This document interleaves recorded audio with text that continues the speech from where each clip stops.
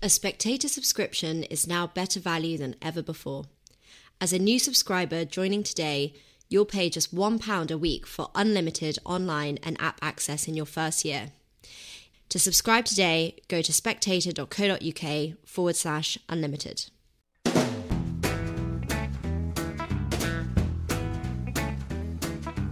Hello and welcome to the Americano podcast, a series of discussions about American politics and life. My name is Freddy Gray. I'm the deputy editor of The Spectator. I am delighted to be joined by James Pogue, who writes for Vanity Fair, and we're going to be talking about Liz Cheney's large defeat in Wyoming last night. Now, James, it was pretty obvious that Liz Cheney was going to lose. The poll suggested she'd lose, although it looks as though she lost to the Trump-backed Harriet Hageman by a much larger margin than even, I think, some of the most pessimistic expectations were around her camp. Liz Cheney has become, in recent months, the sort of leading voice of the anti-Trump Republican Party. But, of course, a lot of anti-Trump Republicans were keen to stress that she wasn't some lifelong never-Trumper. She had supported Trump 93% of the time in votes. She'd even voted against impeaching him in 2019. But she was the co-chair of the January 6th hearings, and she's become a sort of pin-up for the strange coalition of, let's call them Bush-era Republicans and Democrats who want to stop Trump at all costs. And yet she's been thrashed. You're actually in Wyoming. Give us a sense of what the mood is like there. It's a big question. What is the mood like here? I would say she lost by pretty much the margin I thought she was going to lose by. There was a certain conversation going on in Wyoming politics about how many people would cross over, particularly in this sort of Jackson area, this kind of bubble of Democrats that exists here. But I think that there's something that people from afar really deeply misread about this election and what's been going on in Wyoming in general. Shockingly few people I've spoken with are diehard Trump loyalists here. They're not that kind of MAGA, you're wearing sunglasses that say Trump 2020 and the crazy hats and all that stuff. That exists here, and you probably would have seen that if I had gone to the Hageman event, the event for Cheney's opponent. But the thing that I thought was significant and important about this election is that it very much crystallized what's going on in America, where Trump symbolizes you're on our side of things. He symbolized, for a lot of people in Wyoming, a kind of like more cultural polarity than a political polarity.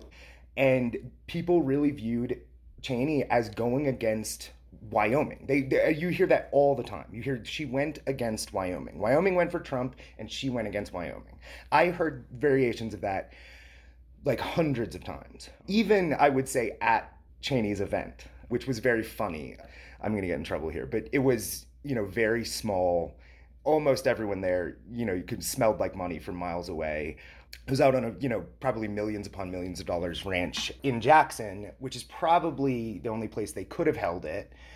Literally even for safety, I think. I'm not sure. And, it was very fancy. There was a country band.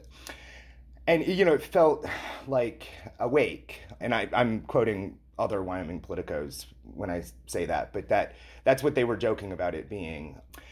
And I think you can look at it. She is now, of that coalition you're talking about, I think I was reading today, Lisa Murkowski is the only Republican who voted to impeach Trump who's going to be left in office. And I think there were 10 senators and 7 congresspeople, or maybe I have that backwards, but it's something like that. And all of them are out now, with the exception of Murkowski. So I think you can see the writing on the wall. Do you think your average Wyoming conservative then is more of a, perhaps, they are pretty conservative, a Ted Cruz type person in 2016? Is that, then they just weren't comfortable with Trump because a lot of sort of authentically conservative people weren't comfortable with Trump in 2016? I think the pitch that Trump was offering in 2016 was still obscure to a lot of people in places like Wyoming. I think the idea of, hey, there's an establishment, the establishment is against you. Like, you couldn't say the word globalism in Wyoming in 2016 and have the average guy on the street understand what you're talking about. Now you can. I think Trump won that argument. Not to talk too much like J.D. Vance here, but going back to what we talked about last time, I think the kind of Trump as tribune of the people, Trump is like an earthquake in history that broke the kind of Francis Fukuyama end of history vision of liberalism. I think people buy that here now. And, they wouldn't put it in those terms, but I think they understand that Trump did something that really rocked the course of American history and was, to some degree, at least in their view, doing it in their interests. And I don't think that they think the Dick Cheneys and Liz Cheneys and, those types of people of the world have any care about their interests. I think Trump won that argument. Was it interesting hearing you describe that Cheney event last night as being like a wake? Because I remember going to a Jeb Bush event in one of the 2020 primaries in New Hampshire, and it had exactly the same atmosphere. Everybody there seemed to be very, very well heeled, and they were also very, very sad and clearly out of touch with the electorate. But I wondered if it was a bit different in Wyoming, because there's the history there of the Cheney family. Dick Cheney was from Wyoming. He was a congressman there. You didn't get any sense speaking to people, or you don't get any sense speaking to people there, that there was a sort of family loyalty or loyalty to the family. No, I think, if anything, well, let's say at that event, there was certainly some loyalty to the family, I would say. And, amongst the sort of private jet crowd, there's a lot of loyalty. Yeah. And, before, I think on Sunday, I went to something that's going to sound funny, but is a big political deal around here, this thing called the Jackson Hole Land Trust Community Picnic, where, kind of people, donors and that sort of thing gather to fund a sort of like local conservation organization. And that was funny because you had all these, Democrats, Enviro type people who were passionate fans of Cheney all of a sudden, which does very much fit the narrative that you were getting in the broader national media. As far as like the loyalty to the family of Cheney, I think it's much more that people feel betrayed. I think that they feel like they offered their loyalty to that family and then the family did not reciprocate. And I think perhaps this is a little complicated, but if you look at the messaging in the race, Cheney started out by hammering home what she's done for Wyoming. And then she switched. She switched and realized, I'm going to raise $15 million, which is more than you can spend in a Wyoming congressional race anyway. So what's she doing with that money? A lot of people are asking that question. And then all of her messaging was about Trump. All of her messaging was hammering home what she was doing to stand up to Donald Trump, which is not a message tailored to win a Republican primary in Wyoming. And I think people understood that. So she was offering a national message to national donors. She perhaps has a crazed idea that she could run for president. And I think people in Wyoming realized that she wasn't speaking to them anymore and didn't really care. So she knew she was going to lose, and she therefore tried to recast herself on a national level to be America's most famous anti-Trump Republican, which she is now, or in fact has been thanks to the January 6th hearings for a few months. Indeed. The broader question is whether, like, anti-Trump Republican is ground that will be possible to stand on for very long. I would suggest it probably isn't. I think, it was very interesting to be here at the time of the Mar-a-Lago raid, where, I don't want to sound too pessimistic, but let's just say that there's a lot of talk in the United States, especially in right-wing circles, on podcasts, in bars, in, darkened corners about like a real civil war in a near term, And I think there's a little bit of a Fantasyland thing going on with some of these establishment Republicans who do not understand where their own voters are headed. And they haven't understood it for a long time. They've been following those voters as the ball rolls down the hill here.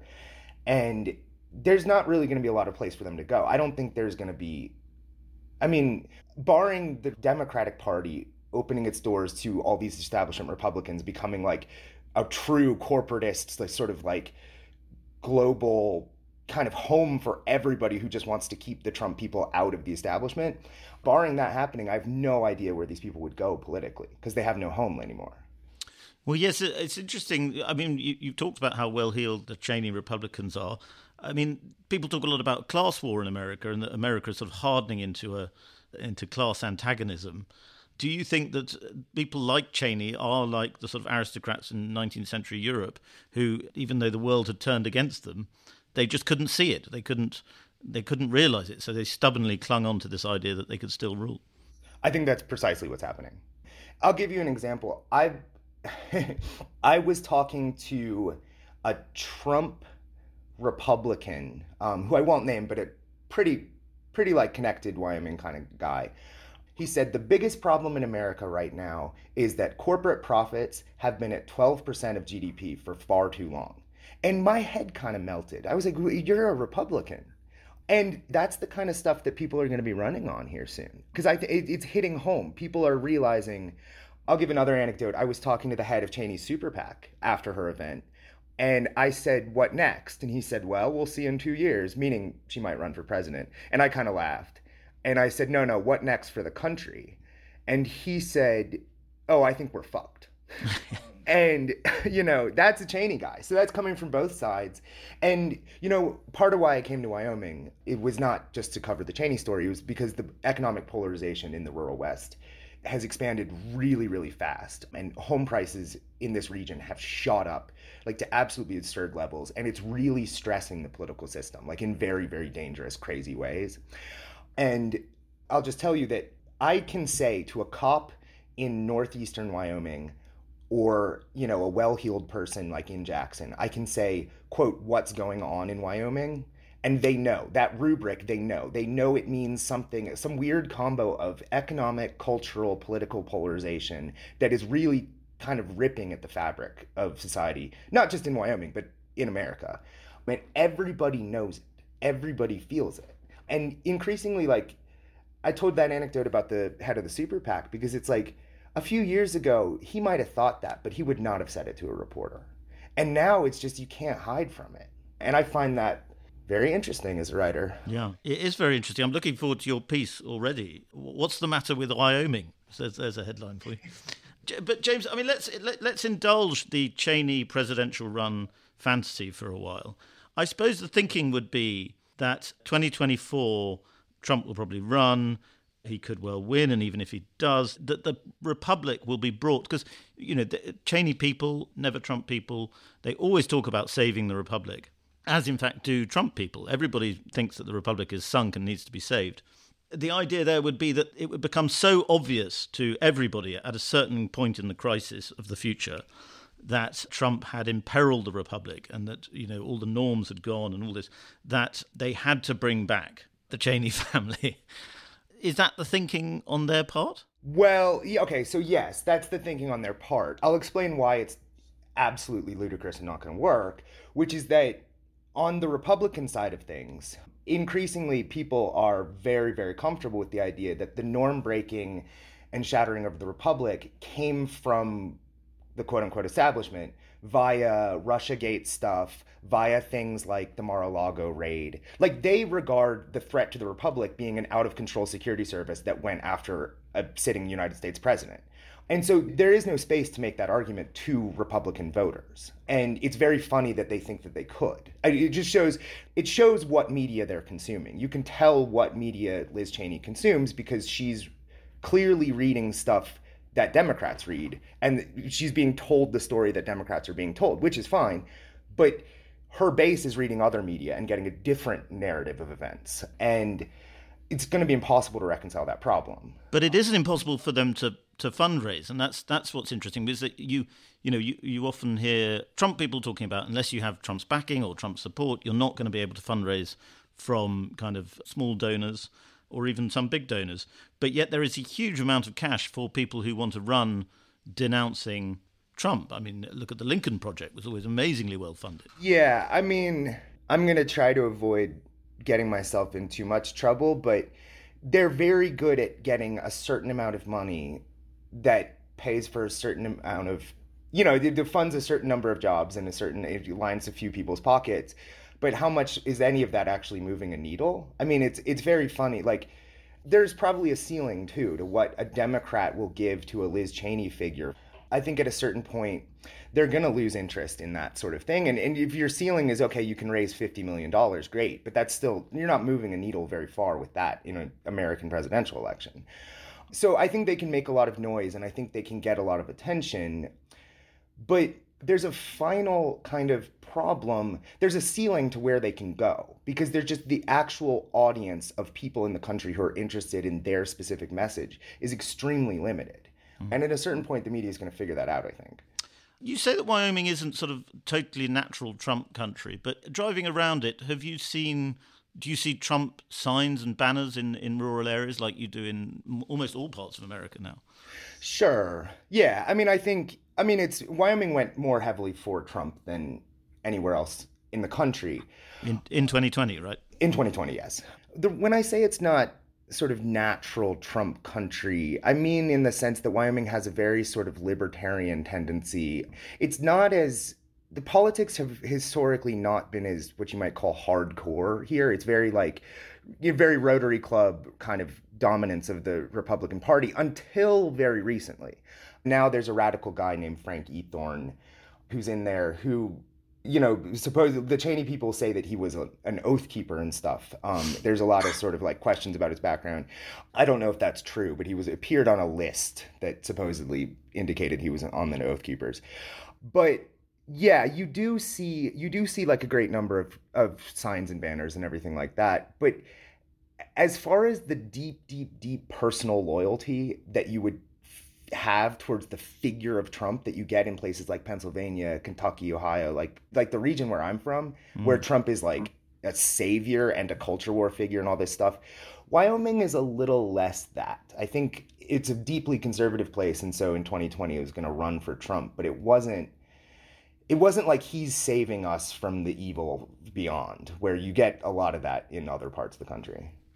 Is it natural territory then for the coming, which is what we discussed the last time I had you on podcast about your excellent piece about the new right? Is it natural territory for the new right then, to a post-Trump new right? Well, maybe. I mean, thus far, the post-Trump new right is to some degree a figment of a lot of people's intellectual imaginations and sort of online discourse. I think, though, as I mentioned earlier, I think to a very surprising degree, some of those intellectual currents are coming good in kind of less niche media in the American conservative spheres. I think you could probably make a pretty good pitch for some of the more authoritarian ideas, some of the more dismantle the administrative state ideas that are coming up through the new right sphere. I think there's going to be a pretty quick shift in more rural places towards those kind of ideas. And you can look, there's a guy named Joe Kent who is in Washington, who just won his primary for Congress, who's probably more of a true online new right guy than even J.D. Vance is. And then Blake Masters just won his primary in Arizona. J.D. won his in Ohio. And so these ideas are going to be nationalized now in ways that they were not before, in ways that they were almost hidden behind these primary elections. I think now they're going to be much more a pitch to the voter rather than a pitch sort of a behind the scenes machination that they had been before. And finally, James, what will become of the Cheneys and the Cheney faction? People around them still have a lot of money, a lot of influence in Washington. Do they eventually become Democrats, as a lot of people say that they will? Do they form their own movement, their own party? What do you think might happen? Oh, I think at the space of 5 years, they disappear into another world of corporate board memberships and running foundations and that sort of thing. In the space of a couple years, I don't know. I mean, I think you could see an attempt to create a new party, and they would have enough money to do that. Would it succeed? No. You could see them attempting to re-enter a Republican Party headed by Ron DeSantis. And I think there would be a certain element of that party that would seek to welcome them. I think there would be a stronger element of the party that has moved past them. I think the class war stuff in Republican politics now is a little too strong to welcome back the figures in politics of the Cheney era. I think the Republican Party is, for its own survival, going to have to reorient itself around the populist politics. And if it doesn't, it's going to rip itself apart. I could see the Cheneys being a part of that ripping apart process, but they're not going to lead the party. James, great to have you on again. Real pleasure talking to you, and I hope we'll get you on again soon. Thank you so much. I enjoyed it. Thank you very much for listening to that episode of Americano. If you enjoyed it, please subscribe. And if you really enjoyed it, please leave us a star rating, preferably 5 stars, and a review.